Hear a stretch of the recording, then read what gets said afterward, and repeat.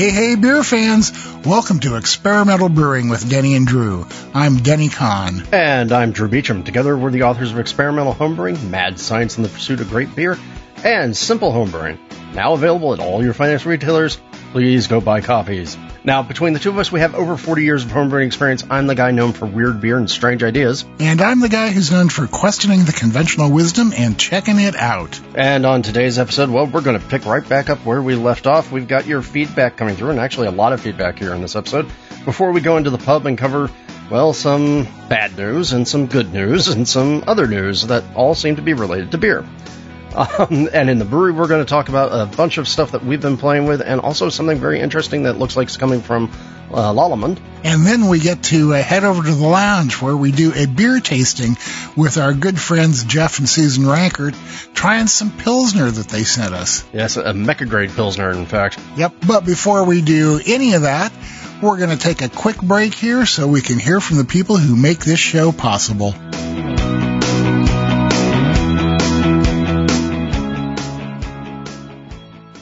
This episode is brought to you by Craftmeister and BTF Iodophor. When you absolutely, positively need to make every surface clean, bust out the cleaners with professional power and homebrewer safety.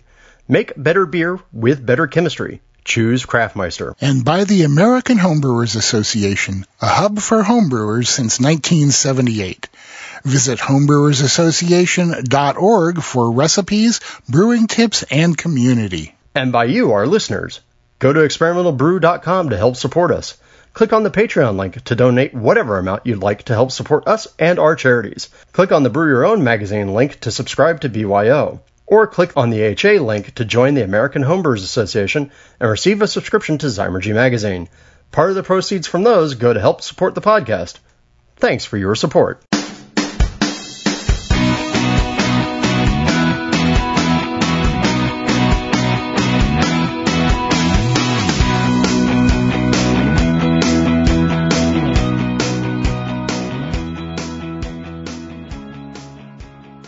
Welcome back, everybody. Before we kick into high gear, we want to let you know that there's a new episode of the Brew Files out, episode 91, Scott's Hops Part 2, where Drew talks to Scott Janish about some of the new hopping theories and techniques that are really, really gaining a lot of popularity, and deservedly so. Yeah, and so now you can actually find out why the 2-day dry hopping thing works for homebrewers. So I would definitely recommend people give it a listen. And then don't forget, you can support the podcast by leaving us a review on Apple Podcasts. You can click the AHA, Amazon, Brewers Friends, or BYO links on the website. And by going to Patreon and pledging $1 or $2 or more to our charitable cause, which for this part of the year is... It is almost narrowed down and decided. We're down to just a couple choices, and in the next episode, we're going to let you know where your money's going, but it's going to be some sort of relief, help fund for people doing good things for other people. There you go. And now, it's time for your feedback. And our first piece of feedback is actually, well, there was a lot of feedback about this, so we're just going to summarize a little bit, use one letter, and then I'm going to talk about what everybody said. You all will remember that in the last episode I had mentioned about floating dip tubes and people's experiences with them. And so Ken Collins from Kentucky had written in, and he said, I only use them for light-colored beers like lagers and pilsners, and they're easy to use. I haven't had any trouble with either one. By pulling beer from the top, you get clear beer much quicker than pulling from the bottom of the keg. Possible downside is getting contamination from the silicone tubing, maybe. Plus, for lagers and pilsners, I want them to be crystal clear, especially when serving them to friends and family. I also find with gelatin, and that helps too.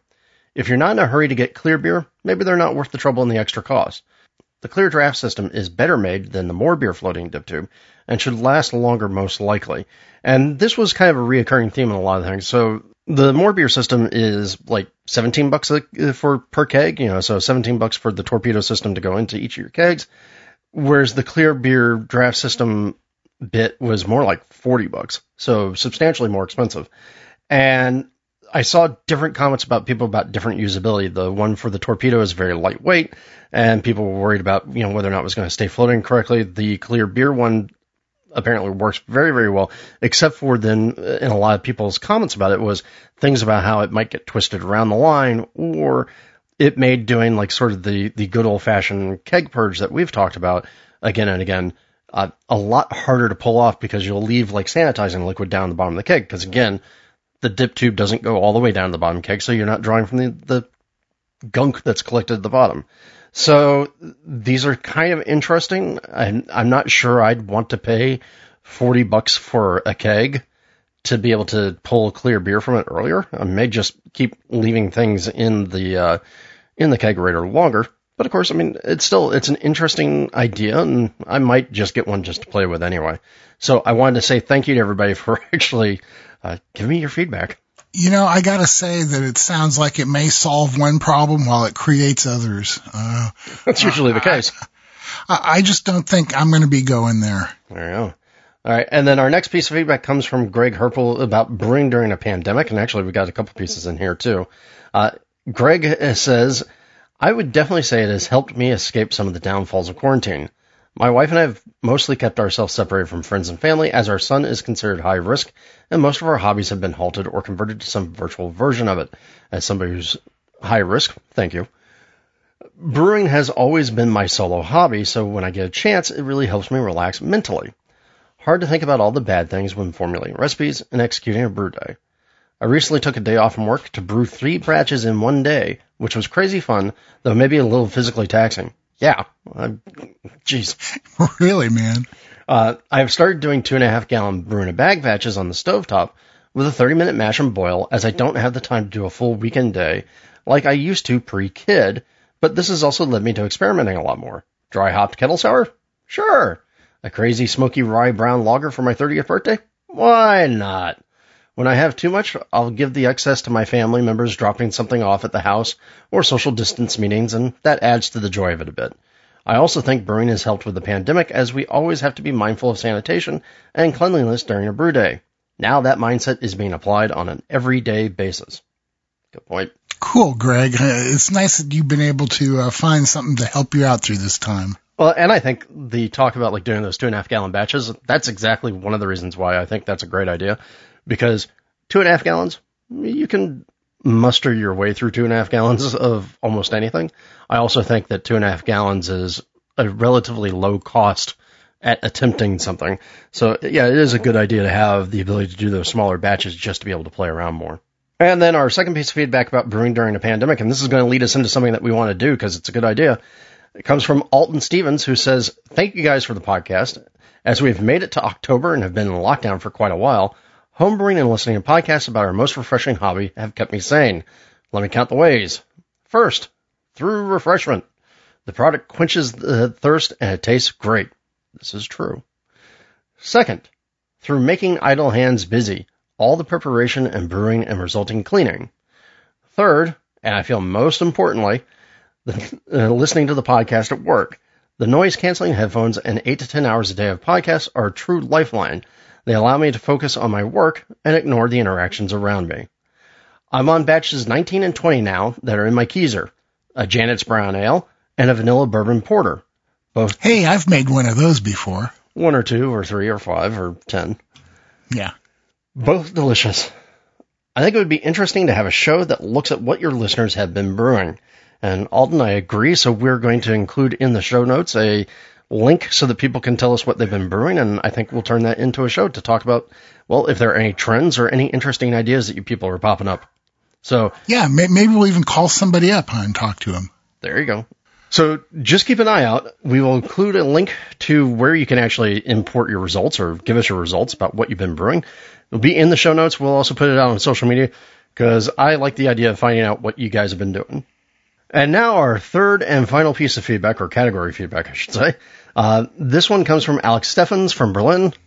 Hello, Alex. And he is actually writing on 2 topics. One was undermodified malt and the other one was software. Says, first of all, Denny asked the audience for undermodified malt and used diastatic power as the indicator for a malt's degree of modification. As I understand it, the degree of modification is visible in the degree of solubility in the grain's contents rather than the diastatic power. For example, best malt's Spitz malt, which is he says in English is chit malt, okay, good to know, is made by reducing the amount of growth the grain has before it is kilned. This results in less soluble starches, more work for enzymes during the mash to get the same extract, and a higher protein content. If you look at the diastatic power, though, it is quite high. Disclaimer, I am not a maltster, just a homebrewer who has had a look at malting and malted one small batch at home. What you guys say there, bud? Interesting. I'm going to have to go do some reading and research. I don't necessarily disagree with Alex, but I still think that there's a relationship there somehow. Well, but you know what, man? I've been wrong once or twice before. Never. Well, but I do think the other thing is we have to remember that enzymatic content and all that's also going to vary based on malt variety as well as the treatment. You know, so again, yeah, there are lots of different factors in here. So yeah, I'd be curious to get a better understanding of the relationship. If anybody out there knows, I mean, some of you guys do, give us a shout. All right. Yeah. And then Alex, the second point was, secondly, you talked about brewing software. However, you didn't mention one that I've been seeing pop up a lot lately. It is called Brewfather, and it has made me quite happy as it provides everything Beersmith was missing for me. And yeah, I have been seeing Brewfather pop up more recently. I tested it out while still putting everything in Beersmith just to see how they compared, and I've happily made the change a couple of weeks ago. I think you should give it a shot. It has a 30-day premium free trial, too. I like free. Just to mention a couple of features that I love about that one: distinction between recipe batches, more accurate water calculation that lets you include/exclude several salts, very intuitive and responsive user interface. It is cloud-based, but can still be used offline. It supports a lot of gadgets. For example, my tilt hydrometer draws the fermentation graph right inside the batch. Controlling the grainfather right from it is being tested right now, etc., etc., etc. The developer is very active, and there are tons of features added still. So there you go, another piece of software to add into your pile, unless you're Denny, who will stick to his beloved ProMash until the day his floppy disk stop working. Hey, man. It doesn't come on a floppy disk. You can't even get it anymore. But if you could, it would come on a floppy disk. I know. Yeah, I guess personally, I don't see any need to change when I'm using software that I know inside out and that does everything I need to do. If you're not in that situation, then this is definitely something you should check out. Yeah, I mean, I kind of like getting the access to some more updated, calculations and methodologies for things where people are doing for not just, I think, ProMash, and God, it's been years. ProMash allows you to do first wort hop calculations, right? But there's nothing in there for, say, Whirlpool IBU calculations or anything like that. It's just a thing. No, that's one of those things that I don't care about because I don't do Whirlpool editions anymore. Well, I know, but I'm just saying. Yeah, but again, if you have different needs than I do, it's definitely something to take a look at. Yep. But, it's like for me, I've gone to dry hopping because it gives me a lot more than I got out of Whirlpool hops. There you go. All right. And so, again, that is Brewfather. You can add Brewfather into the pile of brewing software out there that people are using. So, I've been using both Beersmith and Brewer's Friend, and now so you got Brewfather, and Denny, of course, pry his floppy disk of ProMash from his cold dead hands. Yeah, man, it's like, it works. I'm not a FOMO kind of guy, so I really don't need to do anything else just because it's new and different. There you go. And speaking of new and different, how about we go have a beer? Hey, that's something not new or different. So sure, let's go do it. Stick around. We're going to be right back after these messages. Getting accurate measurements of your beer is one of the keys to improving your brewing. The Pro Series hydrometers from Brewing America will help you help your beer. These American-made NIST traceable hydrometers are accurate, easy to read, and the kits come with a cleaning brush and cloth and a borosilicate test flask that uses half the sample size of most flasks. That means less beer for testing and more beer for you. Brewing America is a small, family-owned business of husband and wife veterans, so when you buy a Brewing America hydrometer, you're not only getting a great piece of equipment, you're supporting the people who support America. Brewing America hydrometers are available on Amazon or at www.brewingamerica.com. Mecca Grade Estate Malt is a craft malt house owned and operated by the Klon family on their beautiful Central Oregon high desert farm. Their 8th-generation Oregon farming family grows and malts all of their own specialty grain. creating malts that are rare, remarkable, and bursting with flavor. Malt is the foundation of your beer, so why settle? The best beers deserve Mecca Grade. For more information, please visit meccagrade.com.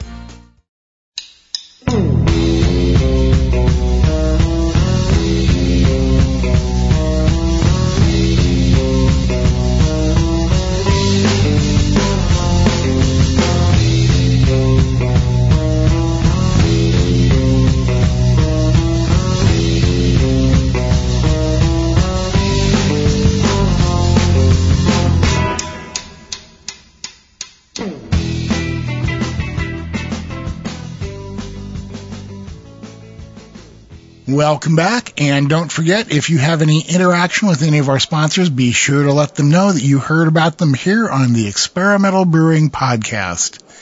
We have made our way over to the Experimental Brewing Pub at the corner of everywhere and nowhere, somewhere in cyberspace these days, and we're having a couple beers, and it sounds like you've got something pretty interesting and different there. Right, so listeners will remember that my homebrew club, the Maltose Falcons, we've been doing virtual happy hours for eons. And every week what we've been doing in order to support our local breweries is we've been running sort of a Pony Keg Express where we buy a whole bunch of packs of beer from the various breweries and they'll make a mixed 4-pack for us, right? You know, so everybody's doing cans these days and we'll get 4 different beers. And then on Friday, after the beers have been distributed around LA, we'll all get together in a Zoom room and we'll have one of the brewers from the brewery come on, and we'll taste and talk about each of the beers. Right? You know, it's a little bit of normal nerdery in a not so normal time. And this past week, we just did El Segundo Brewing Company, and we passed 2 big milestones, both setting a record for the number of 4-packs sold, you know, with I think 70 that week, and surpassing over 1,000 4-packs sold during this whole period of time, and raising almost $16,000 for our local breweries. And wait, so, you're not selling 4-packs, are you? No. The club members are buying the 4-packs. Okay, so 1,000 4-packs bought, not sold. Yeah, exactly. But yeah, bought by the club membership. And so this week's lucky victim was El Segundo Brewing Company. And El Segundo Brewing Company makes, to my mind, some of the best hoppy beers that you can find down here in LA. And they had a beer in the mix, and we're going to talk more about it in the brewery, because I really want to download some of the information that it kind of intrigued me on it, called Seco IPA. You know, and so Seco is, dry, right? Dry IPA. And by the time we had it, it had been canned the previous day.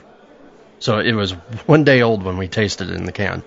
And it is everything that I think people want to really have in a sort of a hazy, juicy IPA, minus all the stuff that I don't want to have in a hazy, juicy IPA. Like the hop burn? Yeah, no hop burn, but big round fruitiness, big sort of pineapple, and also some Centennial, and so like this nice pineapple Columbus-y type thing, this nice pineapple pine thing.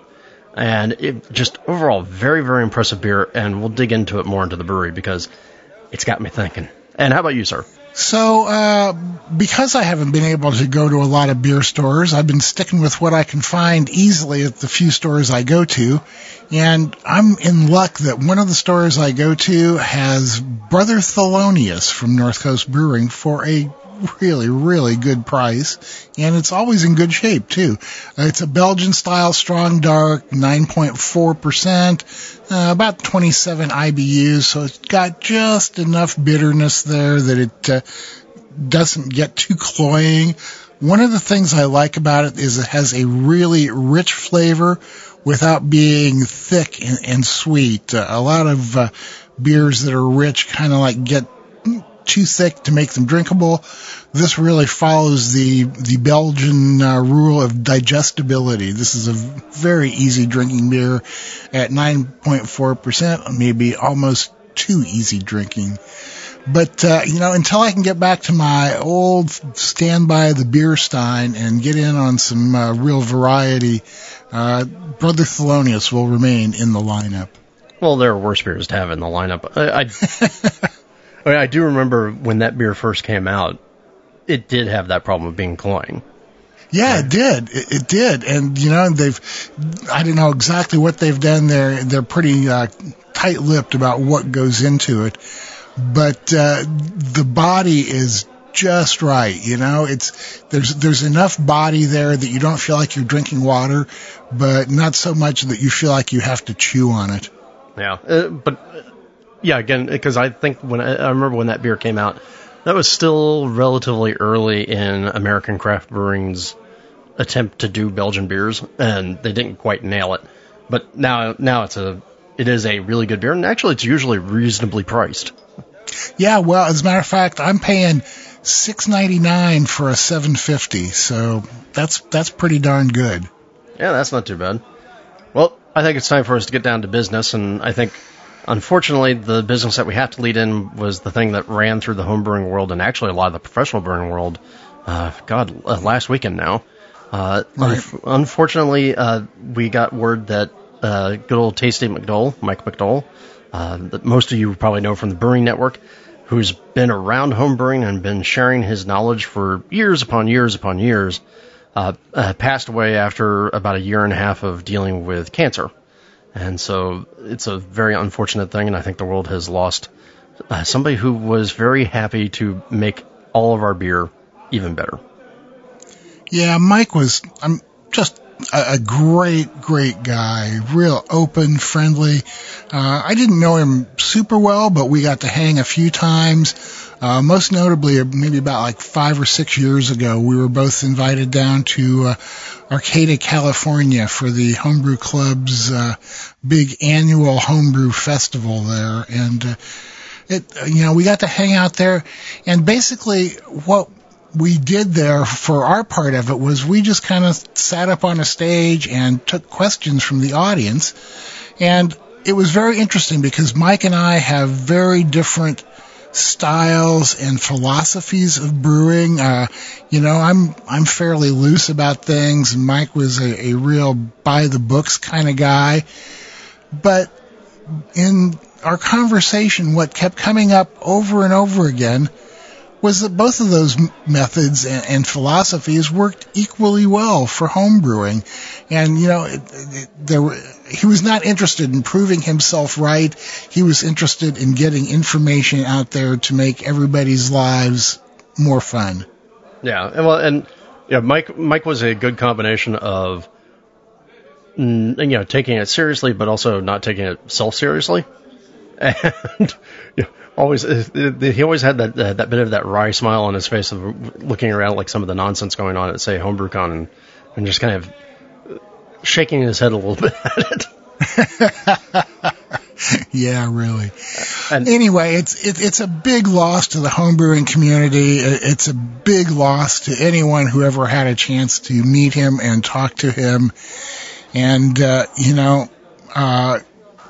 go brew some Janet's Brown or something else. There you go. Or take away one of my favorite tips from him was the idea of brewing a strong lager and then keeping a keg of carbonated water on hand to make a lighter lager on demand. Yeah, you know what, man? That's exactly what I'm doing right at this moment. Ta-da! All right. Well, and so from that news, also we need to go back and look at what we did in September. You guys will remember that we talked a lot about Yakima Chief's Hop and Brew School. And we've been there before. We've done presentations there before. We've gotten our feet dusty there before, and our noses stuffed full of hop cones before. But of course, that's not possible this year. And so Yakima Chief brought the whole thing online. And I have to say, I thought it was amazingly well done. Yeah, it was amazingly well done. Whether we were presenting or just watching the sessions, I had a good time. I learned a lot of stuff. The session on survivables in hops, I think, is going to be a classic that a lot of people will refer back to over and over again, huh? Yeah, exactly. And of course, people who've listened to the Brew Files will recognize some of that same information. Because Scott and I were talking about that just before he was doing the presentation. But I thought we also had a great time doing some things where they actually tried to make the experience a little more interactive and a little bit more like everybody was still in the same room. So the two panels that you and I did, well, one panel we were expecting to do, the other panel they asked us to do again because apparently we're weird. And we did the experimental hop series or sampling session. And I think out of that one, the one that surprised me was the fact, like, I remember they mailed us hops, right? And so I think what the cost was like $20. And it was or $15, something like that. Nominal cost. It was basically just enough to cover the shipping and maybe a little bit of the product. And they sent us a handful of varieties, including the new Talus hop, or the newly named Talus, I should say, and then walked us through how to do an evaluation.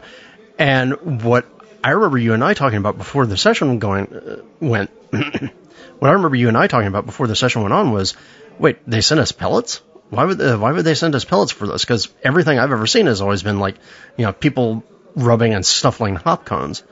And then while we were doing the actual panel, they mentioned, we prefer to do the sensory analysis on the pellets because it's a more consistent sensory sensation. Which makes a lot of sense, and especially if you're going to be using pellets, that's what you want to evaluate too. Yeah, so that was really cool. It also introduced us to that program Sample Locks, which I thought was a lot of fun. I'd like to be able to use Sample Locks for my homebrew tastings, but it's a little expensive.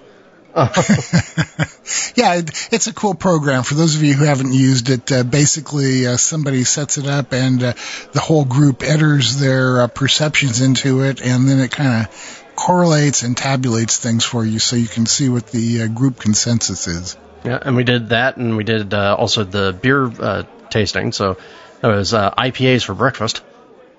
Yeah, man, that was interesting. IPA at 10 in the morning. But you know what? What I really thought was cool was that they had Zoom backgrounds available that you could use, and a couple of them were the Sports Center, which is, if you've ever been to Selection or Harvest up in Yakima, you know that the Sports Center is the place to be after hours. Yeah, well, and entirely way too late after spending all day with coolers of free beer. Yeah, really well. That's why I never stayed too late. At any rate, it was a really, really good thing. All of the sessions are still available online as videos. We will post a link to those along with this episode so that you guys can go check them out yourselves. It was all free, and it still is. So, I highly recommend that you check that out. And I'm really hoping that next year is back to normal and we can be up there in Yakima again for Harvest, because it's one of those things I look forward to every year. Yeah, I would highly recommend people go to hopandbrewschool.com, go troll through the sessions. I think you'll find a lot of information in there, more than even just like the panels that Denny and I were on and doing. Also, thanks to everybody who submitted questions, because that Q&A I think actually turned out really well. Yeah. And so you can see all that stuff and learn a lot of new information.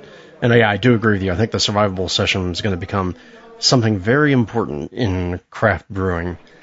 And so speaking of things that are very important in craft brewing, Garrett Oliver just set up the Michael Jackson Foundation earlier this year, right? As we were somewhere, I think, around month 2 of COVID.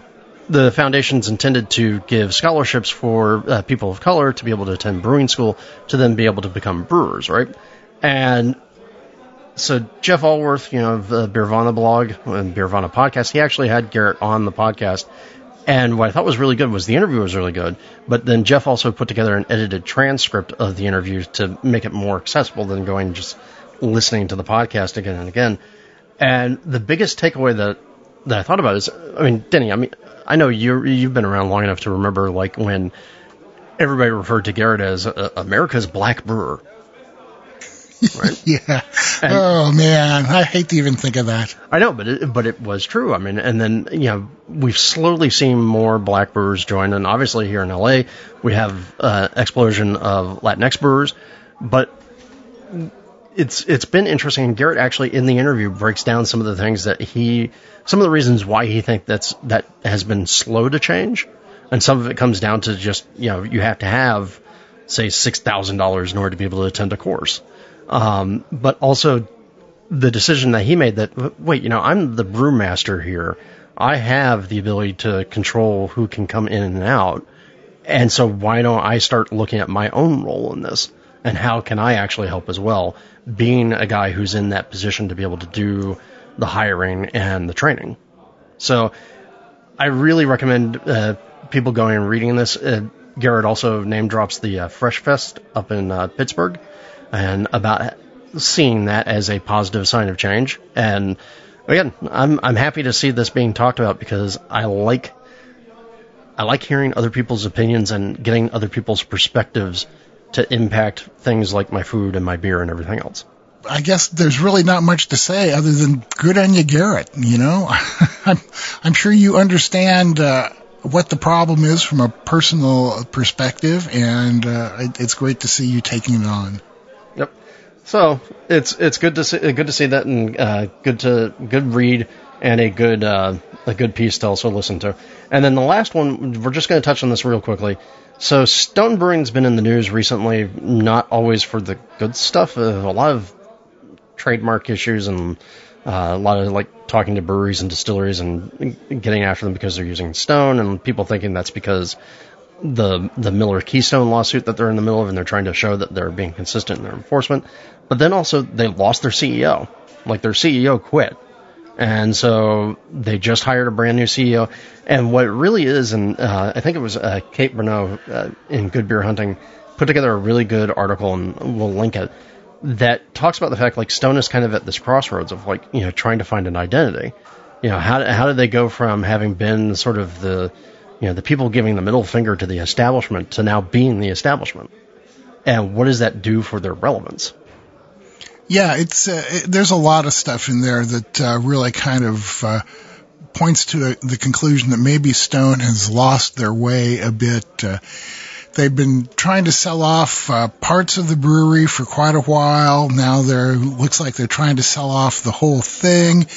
The woman who just came on as CEO comes from Lagunitas, where she was behind the sale of Lagunitas to Heineken. Mm-hmm. So you have to think that maybe Stone is looking in some sort of direction like that, too.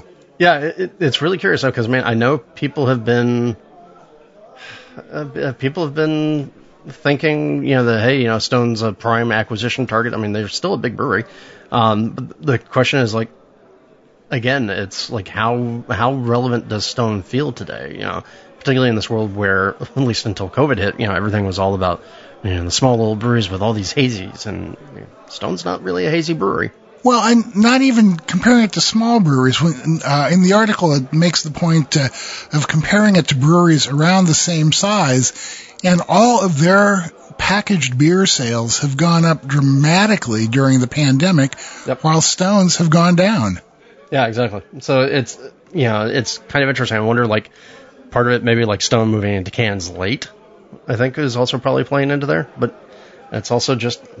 Well, and they just don't know what they are or what they want to do anymore. I mean, it's like they've started all now printing labels on the bottles and cans upside down. Mm-hmm. When they asked Greg Cook about it, it was kind of like, yeah, I don't know, I guess it's kind of cool. Mm-hmm. It's like, what's the point? Don't you think you should have a little bit more focused marketing message? Yep, exactly. Well, and I think some of that's just the problem that happens with Greg having been sort of the here are the air quotes when I say this, visionary for the brewery, and stepping away to do other things or being distracted by other things.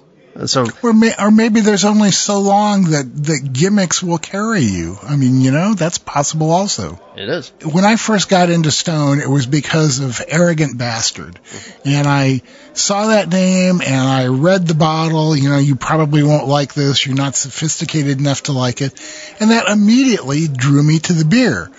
But that kind of stuff is only going to work for so long. Well, and I do wonder how much losing Mitch has hurt the brewery. I don't know, man. I don't know if the beers have changed much. I think it's just a question of they just don't know how to get people to drink the beers. There you go. Well, going from drinking the beers to actually making the beers, I think we should go over to the brewery. Yeah, that's a really great idea. We've spent enough time here. Let's finish these up and head on over. We'll meet all you guys in the brewery right after these messages. When I'm done brewing, I want to be done brewing, not waiting around for my wort to cool. With the Hydra, the Corny Pillar, and the other great chillers from Jaded, I can be done when I'm done. No more waiting 20 minutes for the wort to cool enough to add Whirlpool hops. No more messing with cleaning and sanitizing counterflow or plate chillers. With the super fast immersion chillers from Jaded, you can chill your wort in minutes without all the hassle. Jaded chillers aren't just works of art, they're the fastest, most effective chillers you can buy. Check them out at jadedbrewing.com. Yakima Chief Hops is a 100% grower-owned global hop supplier located in the Pacific Northwest, with a mission to connect family farms to the world's finest brewers. With their new online store, YCH products are now available wherever brewers choose to shop. Browse the aisles of your local homebrew store or buy direct from YCH at shop.yakimachief.com. Also, experience the new YCH Mobile Solutions app, a free, sustainable alternative to the popular Hop Variety Handbook with information on more than 120 hop varieties to help you make the best beer possible. Available now in the Apple Store or at Google Play.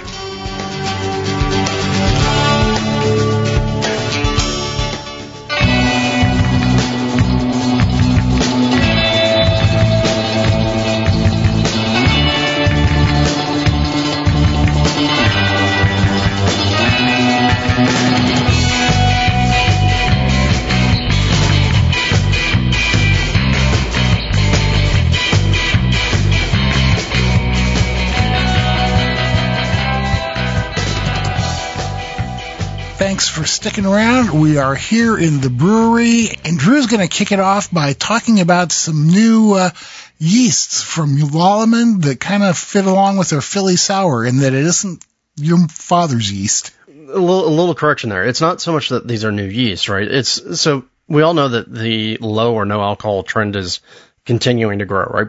Part of what's fueling the whole hard seltzer thing is some of the perception that beer is unhealthy or that alcohol is unhealthy, which let's just take that as an actual fact. And so there's been an increased interest in low and no alcohol. And, starting to see things, and you guys will remember, we had Athletic on here, I think that was last year. And then last year when we were at HomebrewCon, remember when we could do HomebrewCon? We had Chris Saunders from Escarpment Labs talking about some of the alternative stuff he was doing to do low to no alcohol. And so this is a growing segment of the industry. I'm trying to remember, I think Anheuser-Busch said they expect something like 20% of their sales to be low no alcohol within the next 5 years, which, but Lallemand has actually started to get into the same game of trying to help people figure out how to do the low no alcohol game. So they're not out there yet with brand new cultures, but they started to give guidance, and we'll include a link to what they had published. And basically they said, Lallemand is actively pursuing research into methods based around the second category, and the second category is finding things that don't ferment as well, or at least I should say don't ferment into alcohol. We recently published a best practice document for producing limited fermentability wort using the high temperature mashing technique. The resulting wort can then be fermented with a maltotriose negative yeast strain from within our collection, such as Lalbrew Windsor and Lalbrew London, should produce beers with a final alcohol content of 0.5 and 1.5%. So this is interesting. This is just their initial guidance, which is sort of doing the short ferment cycle type of things, but leaves some residual gravities.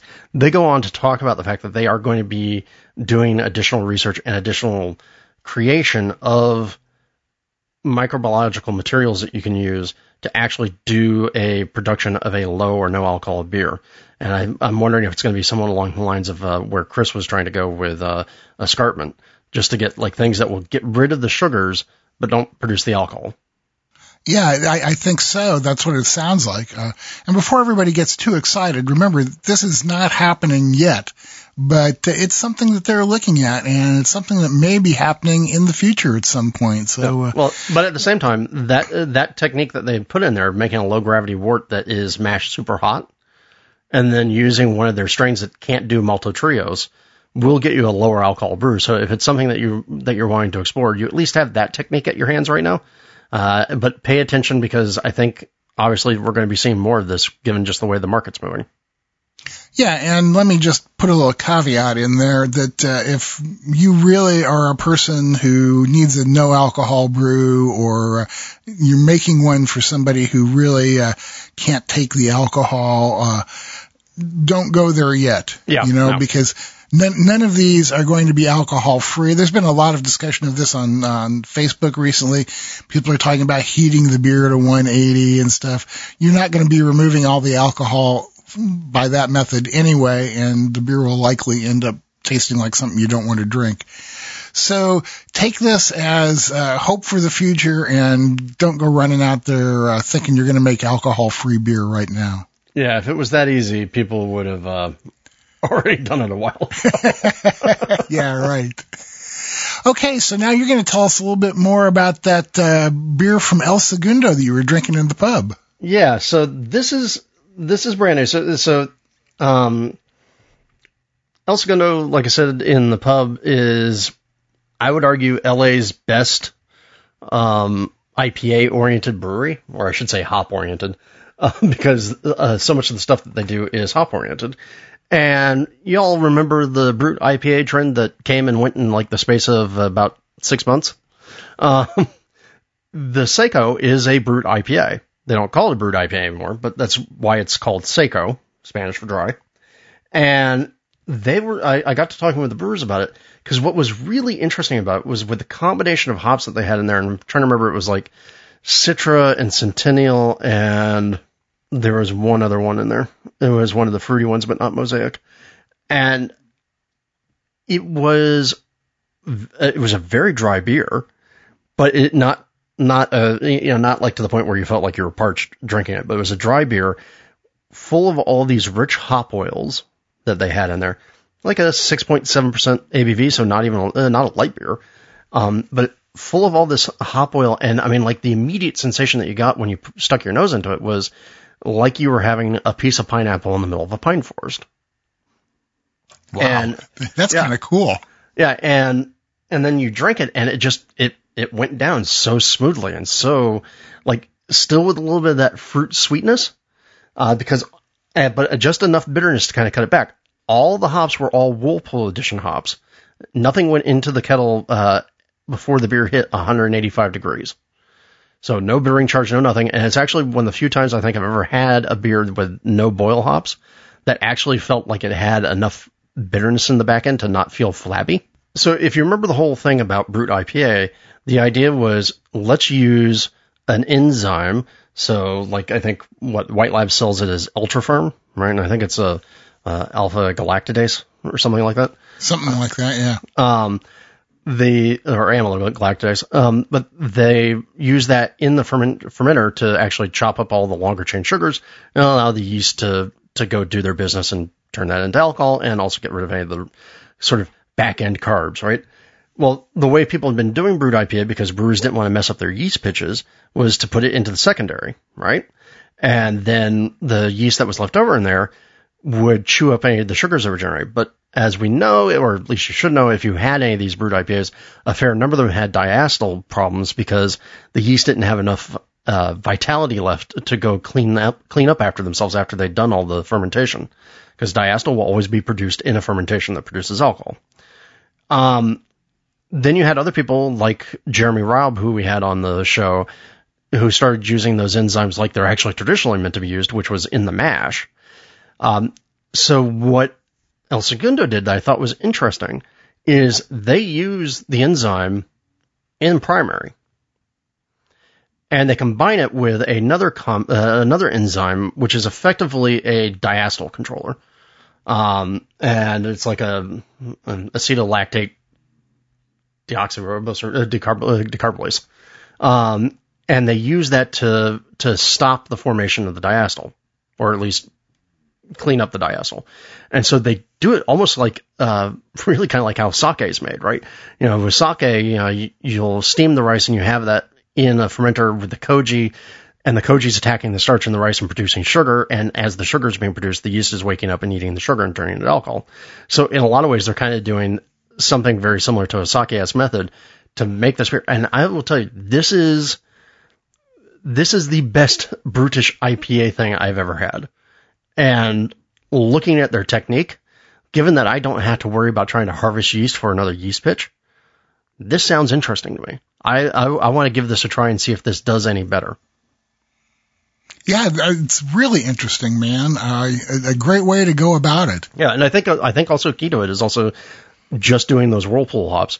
But again, I was really surprised because I don't think I've ever really had a whirlpool hopped beer that I didn't feel like it needed a little something in the back end, and this didn't need it. So I was really, really impressed by this. Also, it helps that I was drinking it when it was 1 day old. Yeah, for sure, man. Before anything had a chance to fade. Well, and so that's my brewing experience and like what I'm thinking about making right now, particularly now that LA is probably finally about to cool down and my backyard is no longer on fire. But Denny, you've actually had a chance to play with the brand new G70, right? Yeah, the new Grainfather, well, I don't know how new it is. It's the Grainfather G70. It's a scaled up, redesigned version of the Grainfather. 70 stands for 70 liters. You can do up to 15 gallons of beer at a time in it, although I have to admit that I've been keeping it down around 12 because I just can't deal with more beer than that at a time. But it's really, really a killer unit. They've made some design changes from the Grainfather, and I put up a little tour of it that's on our website that you can go take a look at. But basically, it has a much larger hop filter screen in the bottom. It has a center outlet, a big beefy pump. It comes to a boil quickly, especially considering the much larger volume in it. It really doesn't take any longer to brew a 12-gallon batch on the G70 than it takes to brew a 5-gallon batch on the G30, which is what the regular Grainfather is. Well, and specifically that's because, I mean, this is all, what, 220? Yeah, it's 220, but my G30 is 220 also. So that's a negligible comparison in that regard. I think that obviously being a larger unit, there's more room to put in a beefier heating element in it. But I am just really, really digging it. Downsides, if you can call them that, is it produces a lot of beer at a time. So if you're, if you need that, I mean, it'd be a great thing if you're running a brewery and you were looking for a half barrel pilot system. It'd be great for that. If you don't get a chance to brew very often, so you need to brew a bigger batch for it, it's a great thing for that. And the other downside is that, when you brew all that beer at a time, that's a lot of grain and it gets heavy lifting the basket out of it to sparge. It would take 2 people to lift it or a little winch like I've been using to lift mine. I have to say that I never thought that I would be the guy who used a winch to brew with, but sure enough, I am. Well, hey, human beings have brains and the ability to multiply force, so why not use it? Now, let me ask, You said you were doing like 10, 12 gallons at a time, and obviously a lot of beer. Can you go down to 5 or 5-ish? 8 is as low as you can go, and you need what they call the micro pipe work for that, so that it doesn't stick up as far. So, 8 gallons is the smallest batch you can make on it.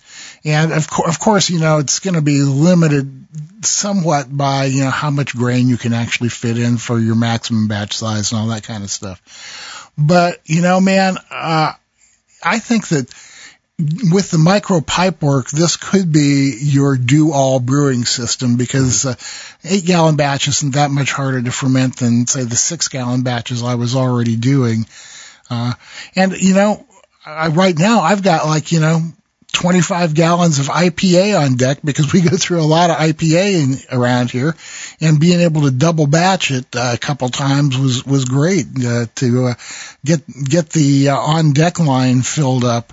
So, that's fine. My next brew is going to be my No-Tie Brown Ale. And I always end up making 2 5-gallon batches of that back to back because we like it so well this time of year. Mm-hmm. So it's going to be great to be able to do the double batch in one brew. It is really easy to clean. They've added a valve down below the, I guess what you would call the false bottom, that's connected to the pump. So it's really, really easy to drain it and clean it. I'm trying to think of what else I like about it.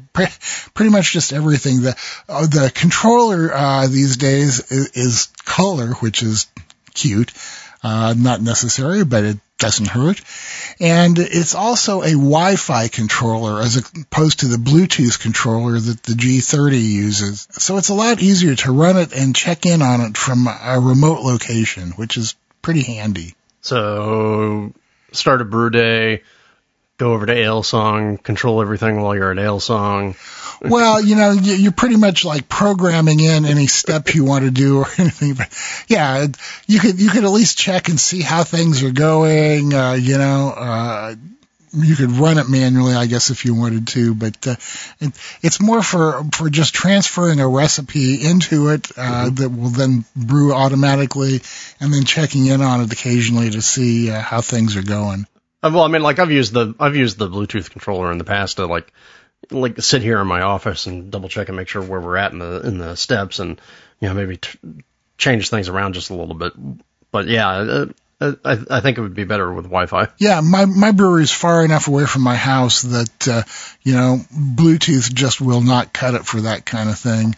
So it's really nice. It's a well integrated unit. It works fantastically well. As I say in the little video that I made, the pump has enough oomph that I can pump into my fermenters, which are maybe like, at least 10 or 12 feet away, and the top of them is like 6 feet up in the air. So it's a nice, healthy pump also. Good. Well, and you remember how much it retails for? As I recall, it's like $19.98 US, something like that. So, it's not really all that expensive if you're looking for a big system.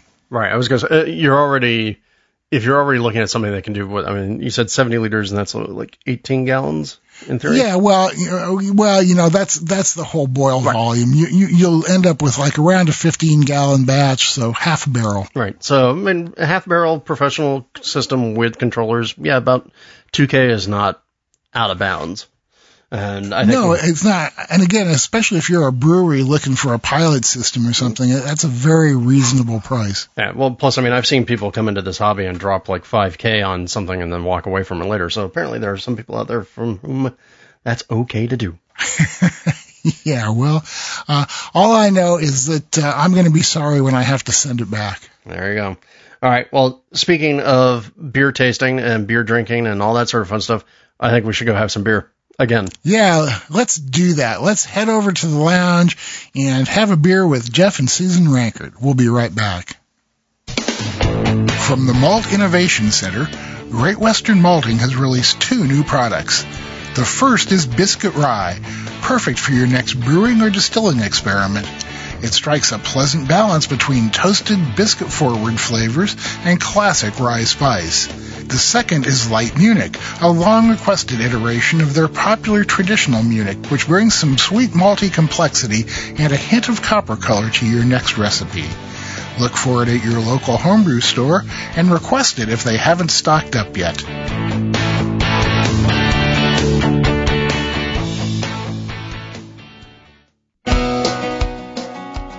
Wyeast invites you to the new season with our Hearth private collection release, featuring sophisticated, nuanced options for winter beers that connect you to the warmth of the holidays. 2000 Budvar Lager produces a rich malt profile and subtle fruit undertones and finishes crisp and dry. 1581 Belgian Stout is ideal for any Belgian specialty ale.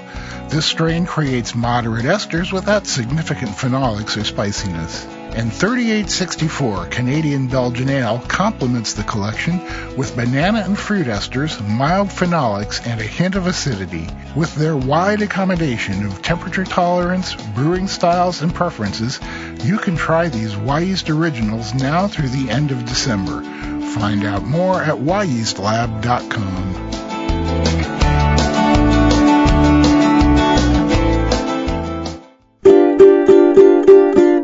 It's just about time. It's just about time. Don't you think it's about time? we talked about beer. Okay, this is the part where everybody sings. Beer, beer, beer, beer. Beer, beer, beer, beer. Beer, beer, beer, beer. Well, we're in the place with the comfy chairs. And the comfy chairs means it's time for us to lounge. Denny, how are we lounging today? We are lounging with a delicious Pilsner from Jeff and Susan Rankert.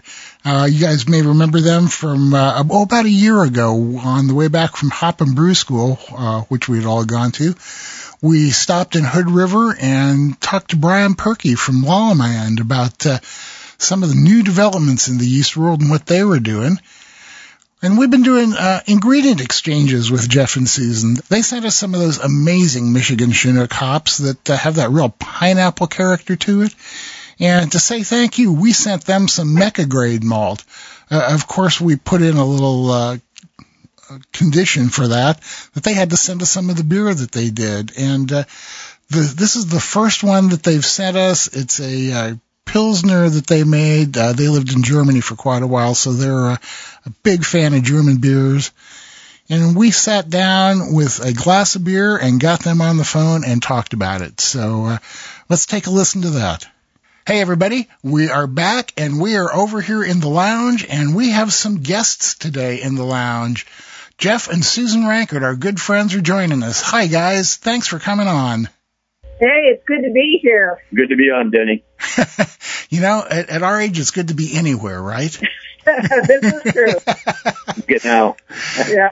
So exactly. The genesis for all this, I'll try and make a long story short, and you guys know that I can't really do that. I was going to say, that's never happened. Really. Yeah. Jeff and Susan had been sending us these amazing Chinook hops from Michigan.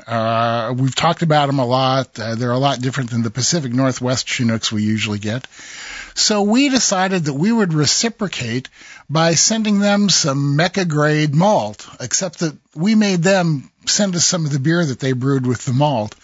And so today we're going to be tasting the first one of these. And why don't you guys describe this beer a bit? Okay. I'm a big fan of the Schonramer beers in Germany. We've been to the brewery, actually, spent, I think, 3 nights close by. And that's the brewery that the head brewer is a guy named Eric Toft from Wyoming, who studied at Weinstefaner, got a degree and has been there for many, many years, married to a German lady, and he makes some outstanding beers. And I ran across the recipe in Craft Beer and Brewing and said, I can make that. So I got the hops I didn't have and proceeded to make it, and I used the Mecca grade Pelton Pils. Reading a couple things I've read from him before, years ago he used Bayerman Barca, but he's now switched to a malt from a local maltster to him. And Schonramer's clear over by the Austrian border. They're not far from the Salzburg airport. The planes are taking off, come over pretty low. But, in the article that was in Craft Beer and Brewing said the malt's a little under-modified, so they can actually do decoctions. Right. So there you go. Well, all I can say is, first, you're kind of breaking my image of, like, a bucolic German countryside with the airplanes. They have airplanes, Drew. That's the way it is. Well, you know what? And I started looking at this recipe, and it was like, boy, I could brew this until I got to the decoction part, and it's like, oh, yeah. My goodness. I did not decoct. I did the step mash. Oh, right. Oh, cool. That's good to know, man, because that means I don't have to either. And the Grainfather makes it so easy to do the step mash that I took a look at the schedule here. And we'll throw this recipe up on the website, or at least a link to it so people can see it. Mm-hmm. But my first thought when I took a look at it was I saw, Spalter Select, Tradition, Hallertauer, Tettnanger. I mean, these are some of my favorite hops in this beer. Yeah, there's a longer article that went with this recipe where the author interviewed Eric Toft, and the middle fruit they get are Tettnanger middle fruit. Oh, interesting. Yeah, good luck finding those in the home. Yeah, I was going to say, man, I didn't realize that they grew Mittelfrüh in Tettnang. And supposedly it's got the special qualities because of hop terroir. So there you go. I just opened ours and I'm looking at it. It's clean. It's carbonated. By clean, I mean very clear. I guess I better open mine if it's time to start drinking. Oh, sure. Why not?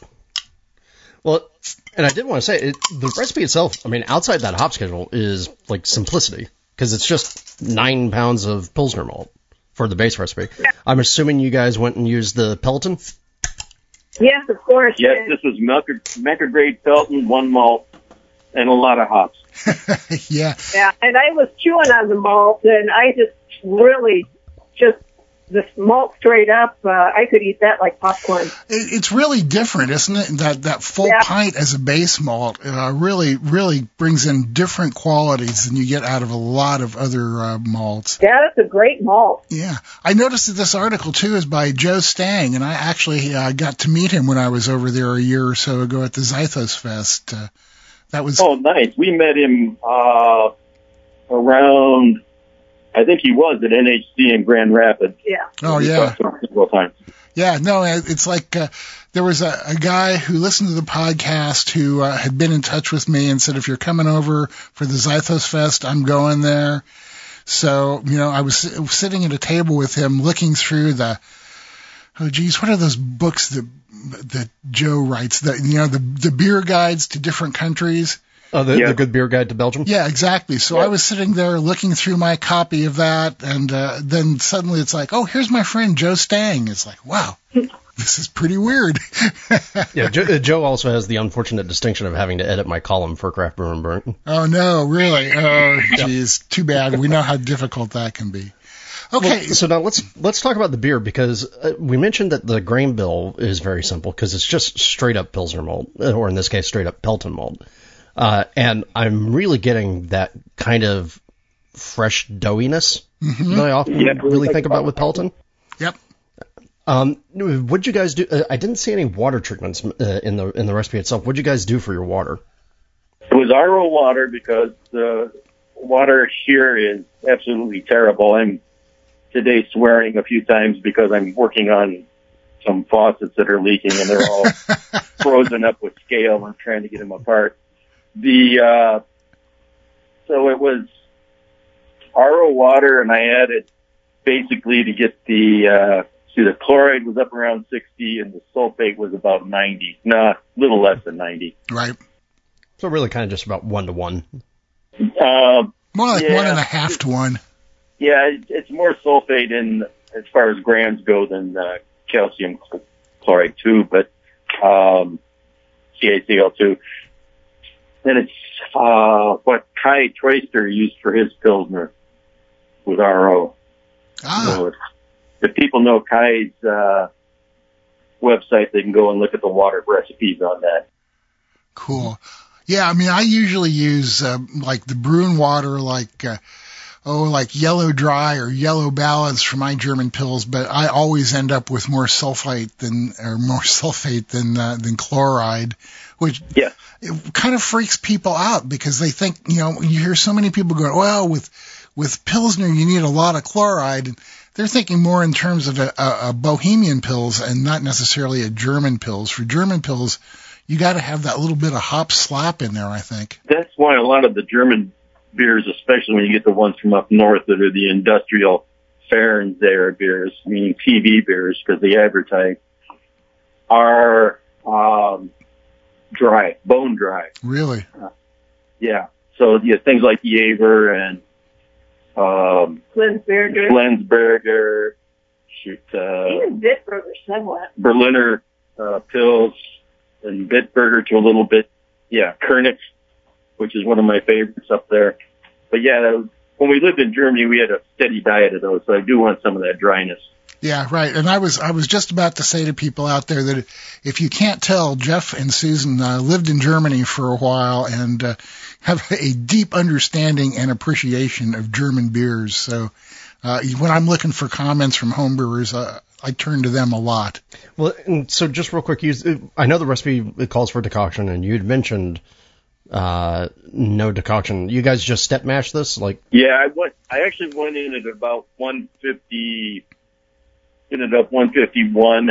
I remember, Greg Doss had looked at attenuation, and 153 was the best for him, so I missed by a little bit.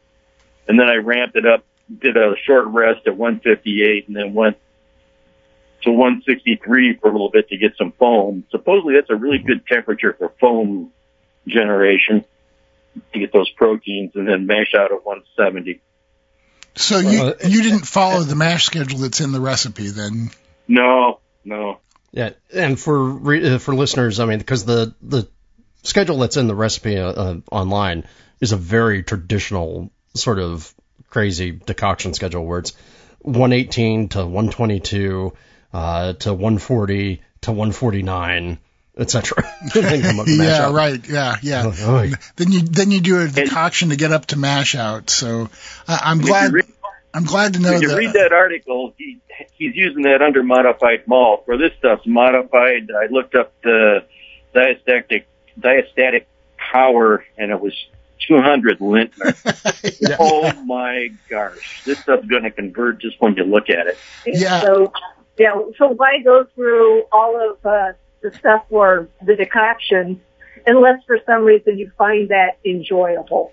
Well, and especially because they have you start the mash schedule at such a low temperature.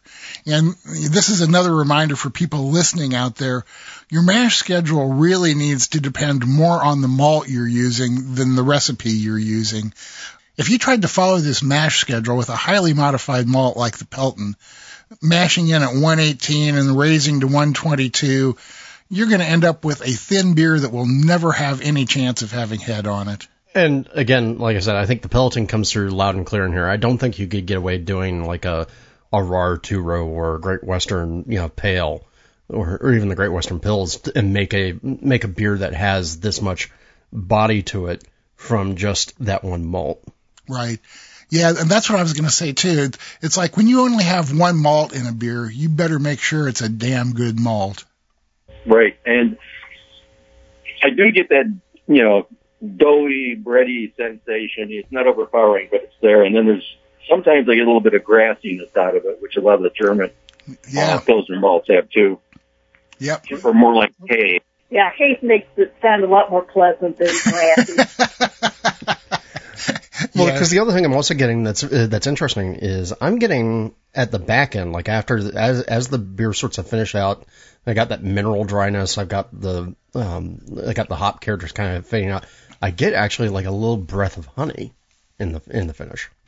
And I get that out of a lot of the Mecca grade malts. I made a triple with them recently, and I was noting the same kind of quality with that made with Pelton. There we go. Now, we do need to talk about this hop schedule, though, because this hop schedule is banarmas.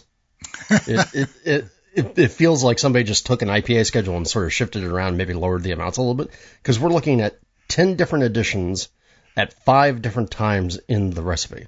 Yeah, and it's really interesting because every addition has 2 different types of hops in it too. So, and I'm a big fan of that. I really like a little bit of hop complexity as opposed to just using one all the way through. Yeah, although I don't know if I could, just from closing my eyes, I don't know if I'd be able to say, oh yeah, that's Spalt Select, or that's traditional, or that's Milfru. Well, I might be able to get the Milfru and a little bit of the Tettnang, but it's sort of interesting to me because what I get in this is just just kind of a well-rounded sort of spicy German hop character, right? But nothing that jumps up at me and says, hi, I'm this hop. Yeah, I agree with you there. The aroma is the one thing I'm a little disappointed in, because I did have this beer at Schönrahm, and it does have some pretty good hop aroma. So next time I'll probably put a little bit more at the late edition in the boil and one other thing for German beer, this is Whirlpool hops, which is unusual. That's what I was going to ask you about, man. I'm not familiar with too many German beer recipes that use Whirlpool hops. Do you think that's something they really do, or do you think that was Joe's interpretation of it? Oh no, they've got Eric Toth, who is American, and it's pretty funny talking with people like Stan Hieronymus and John Mallet, who's the production vice president at Bell's, and there's a few other people that go, "Oh yeah, I've been to Eric's brewery." Everybody knows him that's been around for a while. So you think it's that American influence that makes the Whirlpool hops happen, huh? I think he's decided to do that to make it pop a little bit more. And they have won numerous awards in Europe for this beer, for the European Beer Star Awards, and they've done pretty well at World Beer Cup too. So, right. You know, and I was just looking at the specs here, and I see that this beer comes in at 42 IBUs, which is quite respectable. I mean, you think about Sierra Nevada Pale Ale, which is 38, according to what I looked up yesterday. So this beer is right up there, even a bit more than an American Pale Ale, which is, I'm sure, will shock a lot of people. There are beers like Jaeger, which the brewery claims are still hopping to 40 IBUs, and Jaeger's a little bit more austere on the malt. It's clean, dry, and bitter. Nice beer to drink, though. It is. And we're drinking out of Jaeger glasses right now. I'm drinking out of my Brewing America muffin top. Oh, okay. And so am I. How about that? Ta-da! Ta-da! So, is there anything you would do different if you were to brew this again? I would bump up the late hops a little bit to get, especially the Whirlpool, to get a little bit more hop aroma. There's hop aroma, but not as I remember. And of course, my memory on that is 3 years old. Right. Mm-hmm. And we had been at the brewery several times. We finally found out they did tours, and I asked if we could do one, and the Kellnerin said the next day, "Oh, yeah, come back at such and such a time." There's a bus that came in late from Munich, and we tagged along, and behind it, the tour was all in German, but we did tour.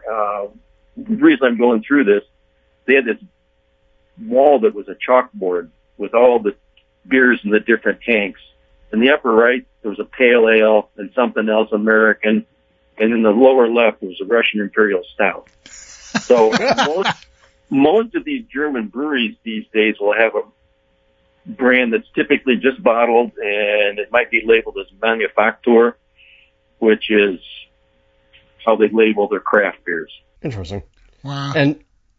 And that seems interesting to me because I know, like, we were talking, I don't know, God, it seems like a year ago, or actually probably more now, about like Stone failing in Berlin, and they're blaming it on the German people weren't ready for what we're doing, but it sounds like no, that's not quite the case, at least with the smaller breweries.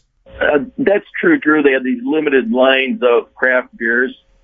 Which are not called beers. Yeah, and they're in bottles. They show up in bottle shops. The other thing you have to remember, in Germany, you can get, in some places, a half liter of a well-made lager for €2. Wow. Yeah. And that's going up. Yeah, but that'd be about $5. Jeez. I still miss the days. €2 is more like just under $3. Yeah, right. That's right. Yeah.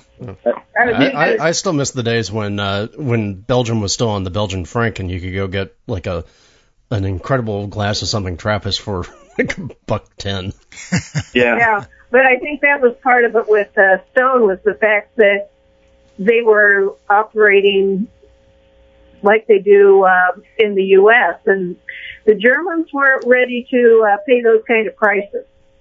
Right. I think was a big part of it, Yeah, even in Bamberg, prices have gone up. If you go to Schlenkerla, a half liter of the Märzen is €3.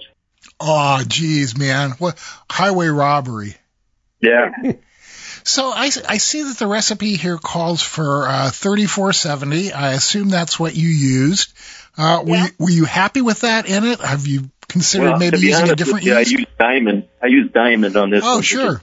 Both are the same thing. Yep. And I find 3470 gives you that dryness in the finish also. I'd had half of this batch, 10-gallon batch. 5 gallons was done with S189. Oh, really?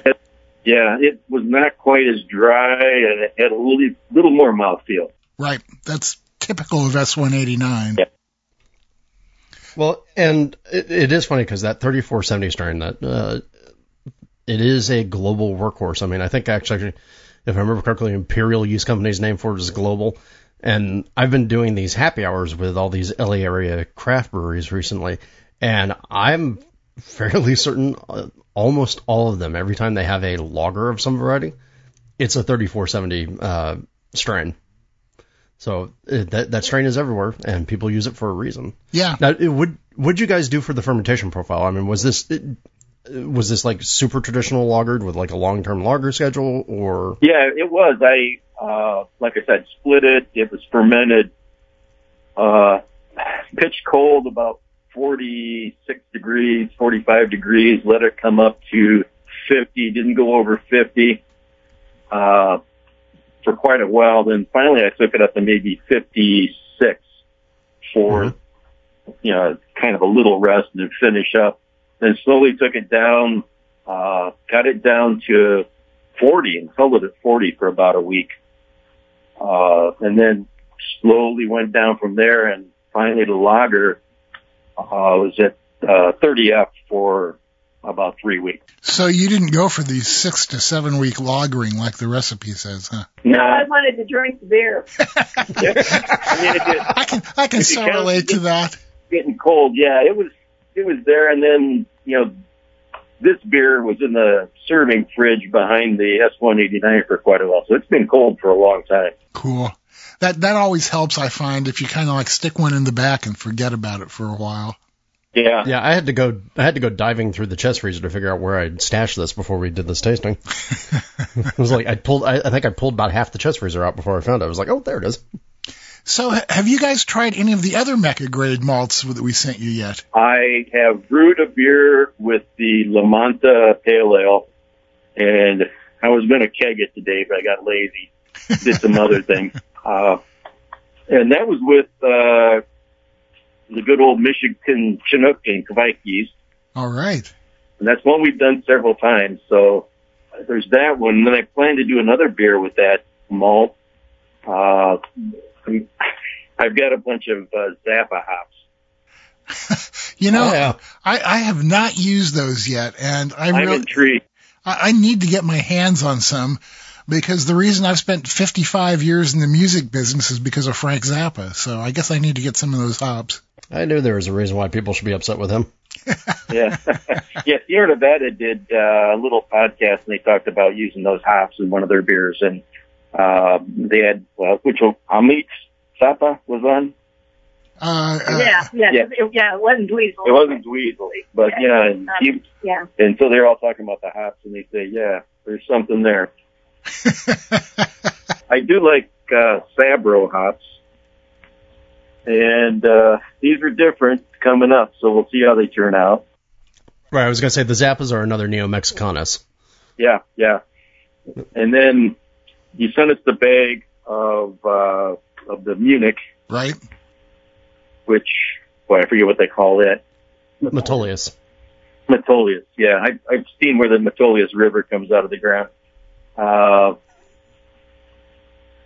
there's that, and then the rye. That'll be the last one. I'll do a riff on a rye IPA. Right. Yeah, man, their rye malt, I mean, I've gone through a lot of different rye malts over the years, and the one from Mecca grade just has more flavor to it than anything else I've used. And I'm a big fan of the Metolius, too. It's a really rich malt without being too over the top and sweet. So I'll be looking forward to your comments about that. beer went really well with that. And once again, the diastatic power 170, that's right up there with modern 6-row. Yeah. I'm just scratching my head going, how do they do that? Breeding, I'm sure. Yeah, I'm sure it's breeding, and Seth has a very unique malting machine, too. Yeah, okay. It's custom built. It's the only one in the world. He took what he learned from malting at home when he was a home brewer and had this machine built for him on a very large scale. So it's not like anything else that I've ever seen. They call it mechanical floor malting because it's kind of like floor malting, but it's mechanically agitated. Yeah, I've been through that area. I just had friends that lived in Bend for a while. We go up and down the gorge and then take a right, head down to Bend and back through, and you go through, you go up and down the Mecca grade.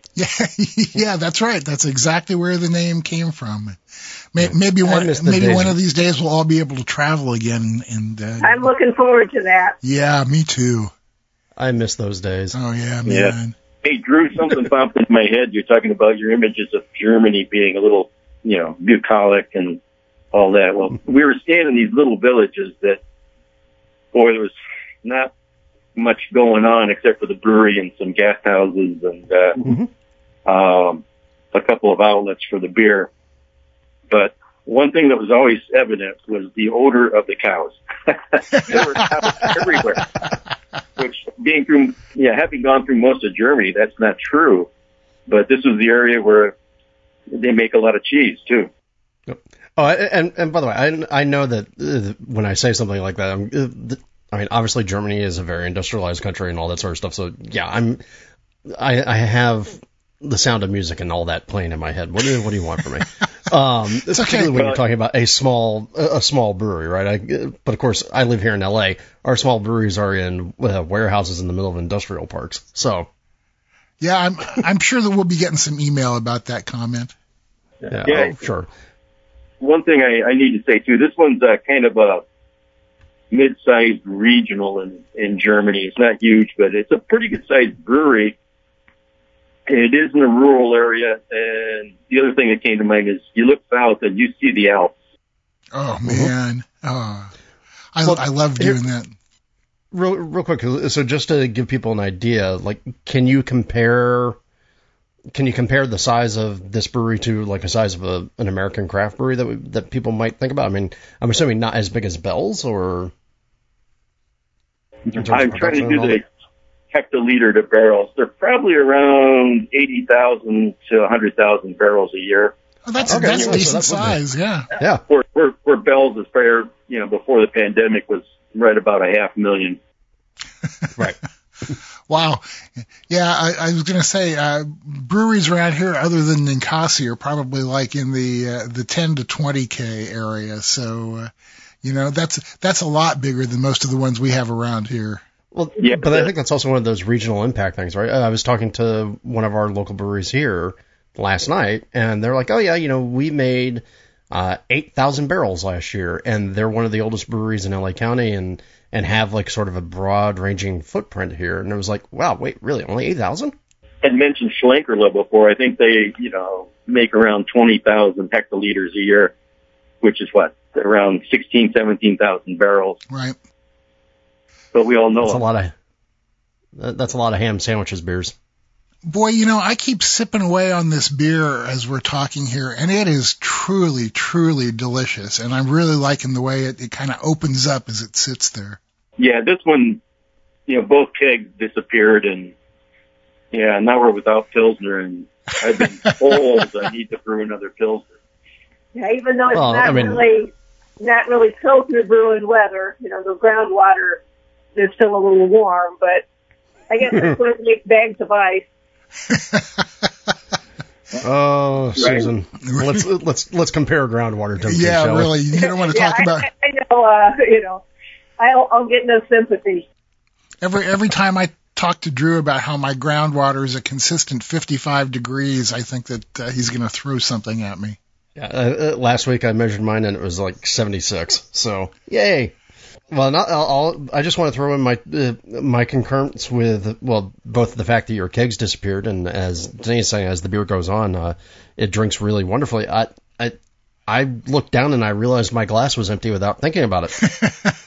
That happens. It's just about empty. Yeah, that's the sign of a good Pilsner, man. It just disappears. Yeah, one other thing, too, is I have an old system with half barrels, et cetera, but I try and keep oxygen out as much as possible and do treat the strike water. And, on the cold side, I'm really doing close transfers. And, the bottle, I made sure to get it as much out with the beer gun as I could. And, yeah, I'm really trying to do things as best I can. And this has held up pretty well. I made this, back, I think, April time frame.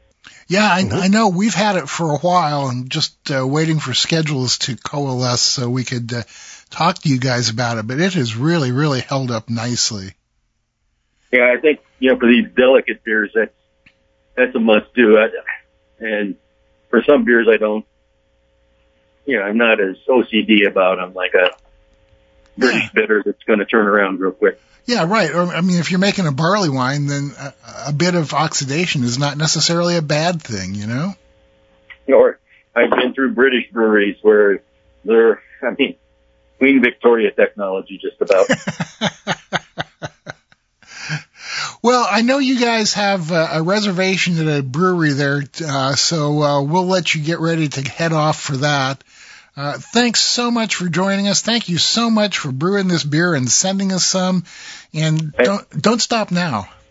Yeah, we'll do some more. And I forgot to say with the Munich malt, what am I going to do with a dunkel? Oh, nice. My favorite. Man, that is one of my absolute favorite styles. So I'll be looking forward to trying that and especially seeing your recipe for that. Do you have a standard dunkel recipe that you use? Nah, I've been trying to dial it in. The last one I did, it was, if you go to Germany and you look for it, a lot of times you get a grapey flavor. And people say that comes from the malt. Mm-hmm. And, there's a precursor in the malt, and then the yeast turned it in, and it tastes like Welch's grape juice. And this one had that spade, so I didn't end up drinking all of it, my last one. I'm going to try again. Yeah, really.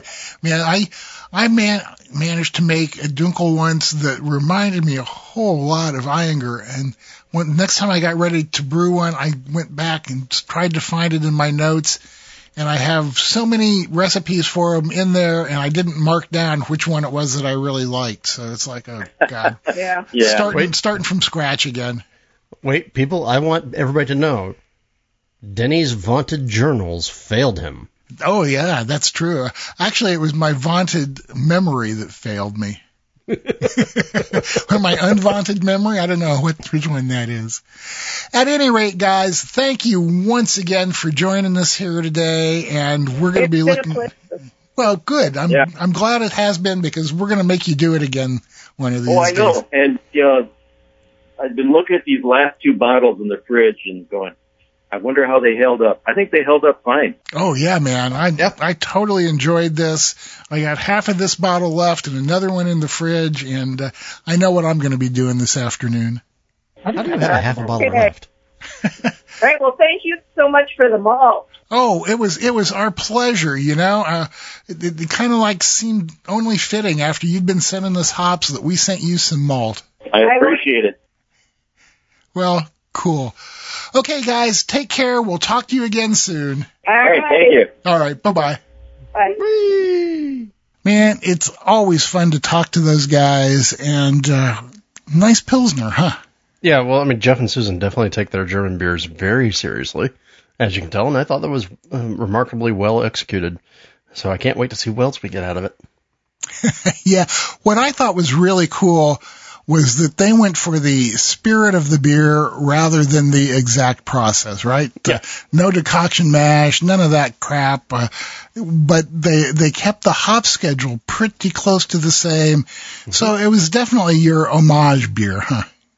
Yeah, exactly. They were not trying to go for a clone, which, yay, I'm glad about, because clones can be a little bit much. So yeah, no, I thought overall it was really good, and now it makes me want to go back out there and work on my Pilsner. I don't know, man. I may wait until the weather warms up a little bit. It's in the 50s and raining here today, so it's not exactly Pilsner weather. Yeah, not here. Yeah, I'll bet not. Huh? Well, probably where Jeff and Susan are in Michigan, it's a lot more like my weather than yours too.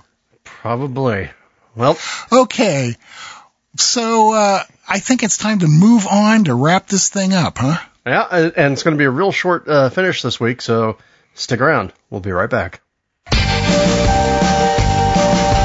This episode is brought to you by Brewers Publications, publishing books of enduring value for amateur and professional brewers, as well as titles that promote understanding and appreciation of American craft beer. Visit brewerspublications.com to learn more.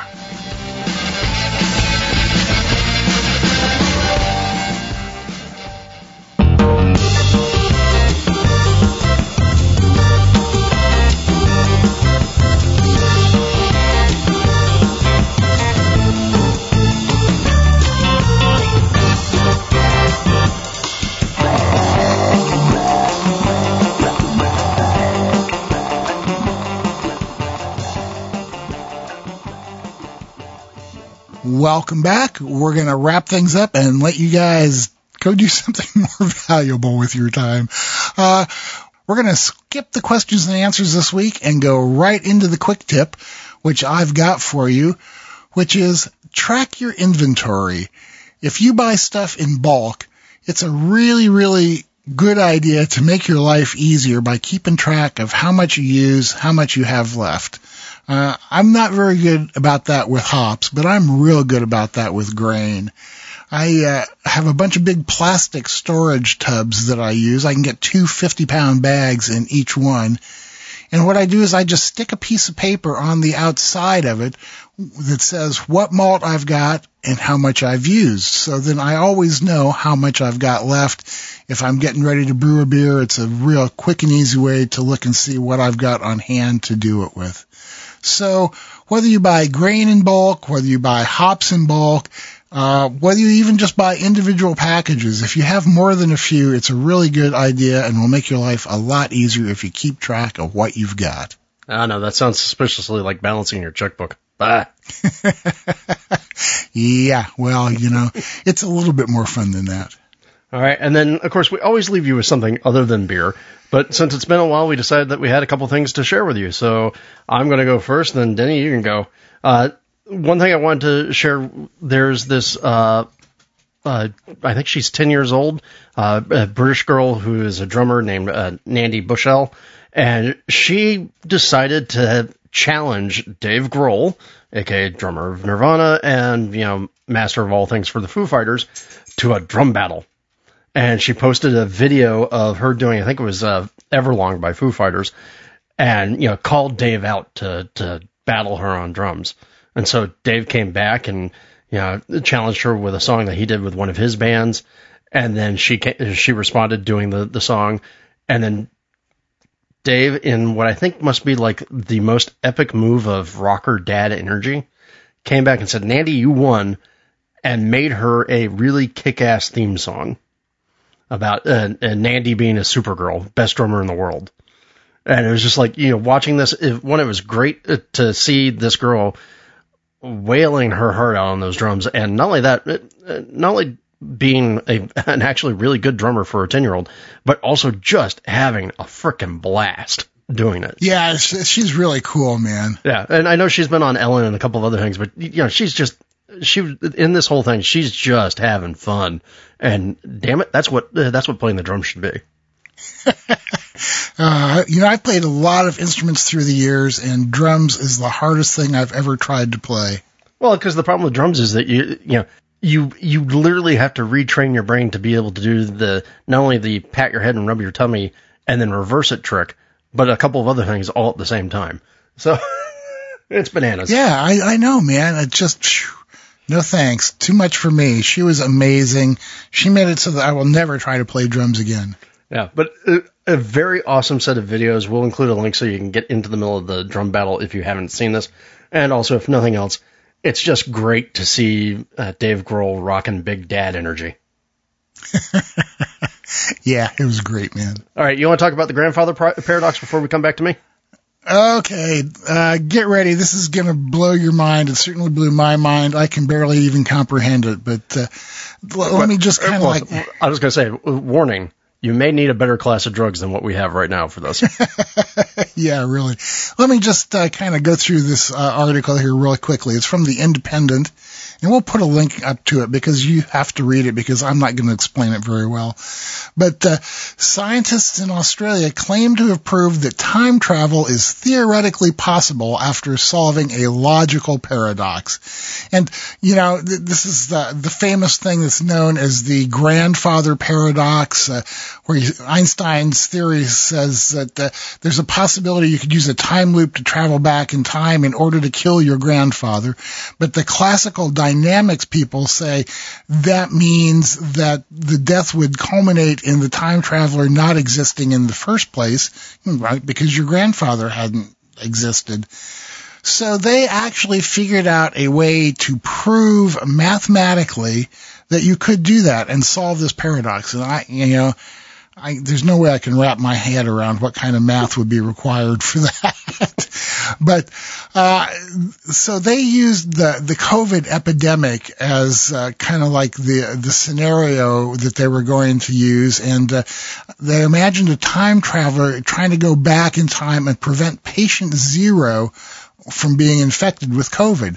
Now, Einstein's theory allows for the possibility of time travel, but the science of dynamics would mean that the fundamental sequence of events couldn't be interfered with, so you couldn't actually stop it.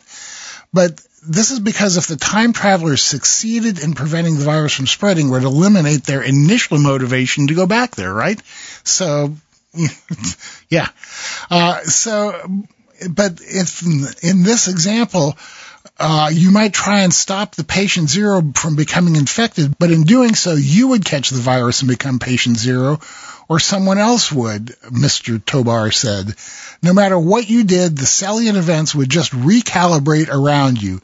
This would mean that no matter what your actions, the pandemic would occur, giving your younger self the motivation to go back and stop it. Try as you might to create a paradox, the events will always adjust themselves to avoid any inconsistency. Does that blow your mind? Like, whoa, man, that's heavy. Yeah, man, and they prove this mathematically somehow, which brings back memories of being in math class and having the teacher say, okay, now show your work. Train leaving Chicago runs into a bus going to Milwaukee. And what was the driver eating? Yeah. All right. So from that, which will probably break your brain, to something that it will arguably soothe your brain, at least if your brain's wired the way mine is. There is on YouTube a channel called My Mechanics, and I just stumbled across this a couple of weeks ago, and it's this Swiss dude who has a nice little workshop, all metal, basically. And what he does is he has viewers and other people send him these old, corroded, rusty, broken, not functional tools that look like they should just be slagged into, new ore. And he restores them. And these videos are like, 20 some odd minutes long, and there's no voiceover, and it's just like him literally showing you the whole process, like, washing the parts, disassembling the device, and, sandblasting everything, making new screws or rivets or parts where things are too bad. And I have to admit, it's kind of strangely soothing to sit there and watch this guy take these things that look just hopeless and turn them into something that works again. And so, like, things like antique rebar cutters, or, what was the one? He had one of the questions is always about the ship of Theseus paradox, because he had one thing that he just did, which was like an antique pruning saw that somebody found frozen in the Swiss Alps and sent it to him. And it basically, the only parts that were left on this whole handsaw were the two brass guards that attached the blade to the shaft. So everything else he remade, including the blade. So it's like, wait, hold on. Ship of Theseus. You know, man, that's a little bit like one of our previous something others for the repair shop, you know, which I found very relaxing also, although they did talk in that one. Yeah, and to me, this one's fascinating because he does a lot of things like, well, you know, obviously some of the solder gear, you know, they're rivets and whatnot that you can't get, or bolts that you can't necessarily get because they're non-standard sizes. And so he has a CNC and a lathe, and he sits there and, I'm going to make my own screws. I'll make my own bolts for this. And that's not real unusual for people who repair that kind of stuff, but it's amazing to watch them actually do it. Okay, enough is enough. Thank you all for listening to Experimental Brewing. You can catch all of our latest adventures and writings by going to our website, experimentalbrew.com. Don't forget to follow us on Twitter, where we're at EXP Brewing. We're on Facebook. We're on Instagram. Drew hangs out on the Homebrewing subreddit and the Slack Homebrew channel. You can find both of us all over the place. I'm in a lot of different forums, the AHA forum, the Beer Garden. Go out there to a beer forum. I may be there. If you want to ask us a question or suggest topics, recipes, experiments, or just rant and rave, you can email us at podcast@experimentalbrew.com. Or if you want to contact us individually, I'm Denny at experimentalbrew.com, and he's Drew at experimentalbrew.com. And of course, you can always leave us a voicemail or send us a text at 626-765-1ALE. That's 626-765-1253. So until next time, remember to always brew experimentally. Or brew wacky. And we'll see you on the next episode of Experimental Brewing.